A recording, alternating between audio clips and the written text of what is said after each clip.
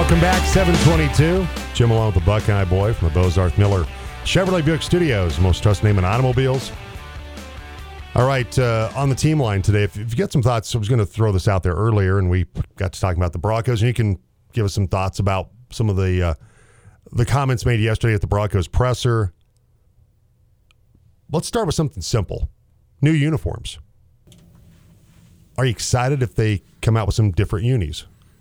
Because that's something that people always have certainly an opinion about. Would you like to see like the snow-capped mountain helmets, the white helmets?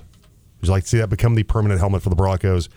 Because they said that new uniforms are going to happen. They're coming. They're on the way. We don't know when that's going to be, though. So if you got some thoughts on that today, you can offer them up on the team line. That's 970-242-1340. All right, joining us right now, Dan Salazar. He's the head girls basketball coach for Caprock Academy. He's also the school's athletic director. Dan, I appreciate the time. Happy New Year, sir.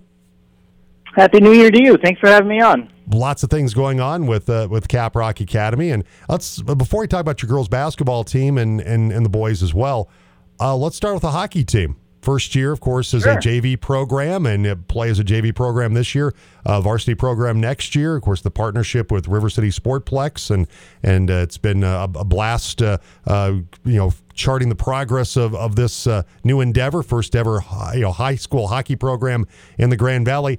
How are things going right now for the Caprock Academy Eagles JV team? Things are going really good. We're roughly halfway through the season as far as our number of games go. I feel like Coach Wilkins is doing a great job bringing the team together. We're having, I think we're having pretty good success on the ice. I think the kids really, realize the opportunity they have, and they're doing everything they can to take advantage of it. For you as the athletic director, what's been maybe some things you've learned, Dan, over this course of time? I mean, there was all the fundraising that had to go on to get this even off the ground. But what are some things that you've kind of learned along the way, and maybe things that, hey, when we go into next year, maybe you're going to try to do that differently? Do you have some of those things that you've learned and kind of developed some different ideas for next season? I think the biggest takeaway for me is getting very intimately acquainted with the hockey community here in the Grand Valley, and just how passionate a group of people really pushes for hockey here in Grand Junction. The parents of these kids, the people over at River City, certainly Jackson, they've just been so wonderful to work with, open, supportive. Anything I ask or need, they're volunteering. They're asking if they're coming up with ideas and saying, "Hey, can I do this?" even before I think of it. So to me, that growth of relationship is the most wonderful thing that's come out of it. Seeing the kids take to the ice, take to what Coach Lyle brings, has been wonderful as well. As far as next year, I think we just have to continue to play hard, see how this plays out, and see how we can flip the switch to go varsity next year or not. Of course, that's not a given. We should say that they're going to be a varsity program. It's kind of leaning that way. I know that's the trajectory that everybody would like to see it go, but there could be another season of JV hockey potentially. We're talking with Dan Salazar. He's Caprock Academy's athletic director and also girls basketball coach. And I would still think, one final thing on the hockey program, Dan, fundraising, because of the cost of it, is such a huge thing. We've talked about that before. And I noticed that the Grand Junction Lions Club, with their upcoming carnival and raffle and all those things, that your hockey program is one of the beneficiaries this year of some of those funds. So it's nice when you get local entities like the Lions Club to help offset some of those costs with some of the things that they do, providing money to different organizations and sports teams like the Caprock Academy Eagles hockey team. Oh, absolutely. The people over at the Lions Club are wonderful.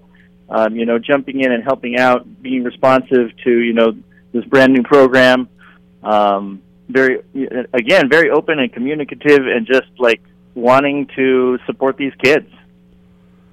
So, Dan, as we mentioned, you're also the Caprock Academy Eagles girls basketball coach. Right now, you're 1-0 in the 2A, 1A Western Slope League, 5-3 overall. And for your basketball team, last game you had out was back December 16th against Vale Christian, picking up a win there. You got Vale Christian coming up on Friday. So, back-to-back games against Vale Christian, one before the break and now one to start out the second half of the season. Yeah, in one way, it's kind of weird to have them back-to-back, but in another way, it's kind of nice because you get very, close and acquainted with who they are and what they're trying to run. It's a little bit different than it was last year because they graduated one of their better seniors. But it was a hard-fought game. So we're looking for a really good game coming up this Friday. And then next week, we've got a couple more big games where we've got to play Rangeley, who's having a humongous season, and then Sirocco, who's always really tough. Right now, you look at your basketball team. The scoring is really, really balanced for your team. Paige Moore is scoring about 6.4 points per basketball game. But you look up and down your lineup with Sarah Ray. She's at 4.3 points per game. You also have Mercedes Garcia. She's a little under 3.5 points per game. It's just, like I said, a lot of balanced scoring for your Eagles girls team this season. You don't have that one real dominant player.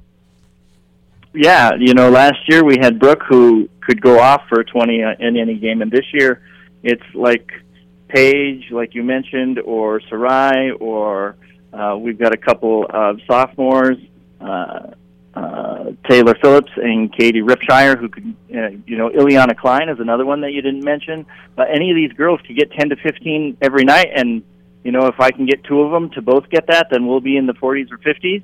Having that balanced scoring really brings a different look to us.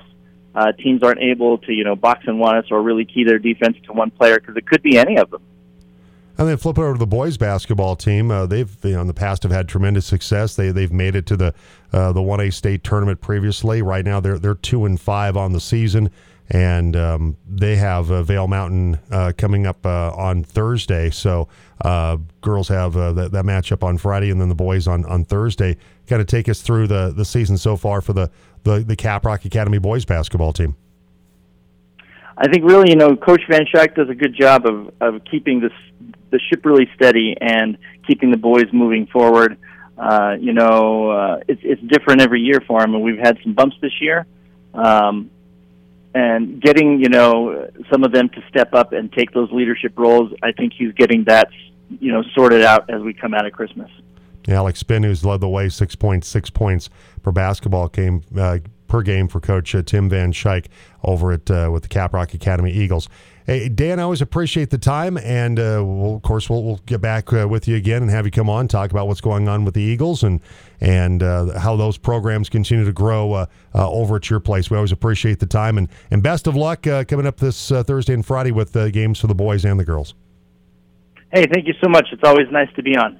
All right, take care, Dan. Appreciate it. Dan Salazar, the athletic director and the head girls basketball coach at Caprock Academy. So we've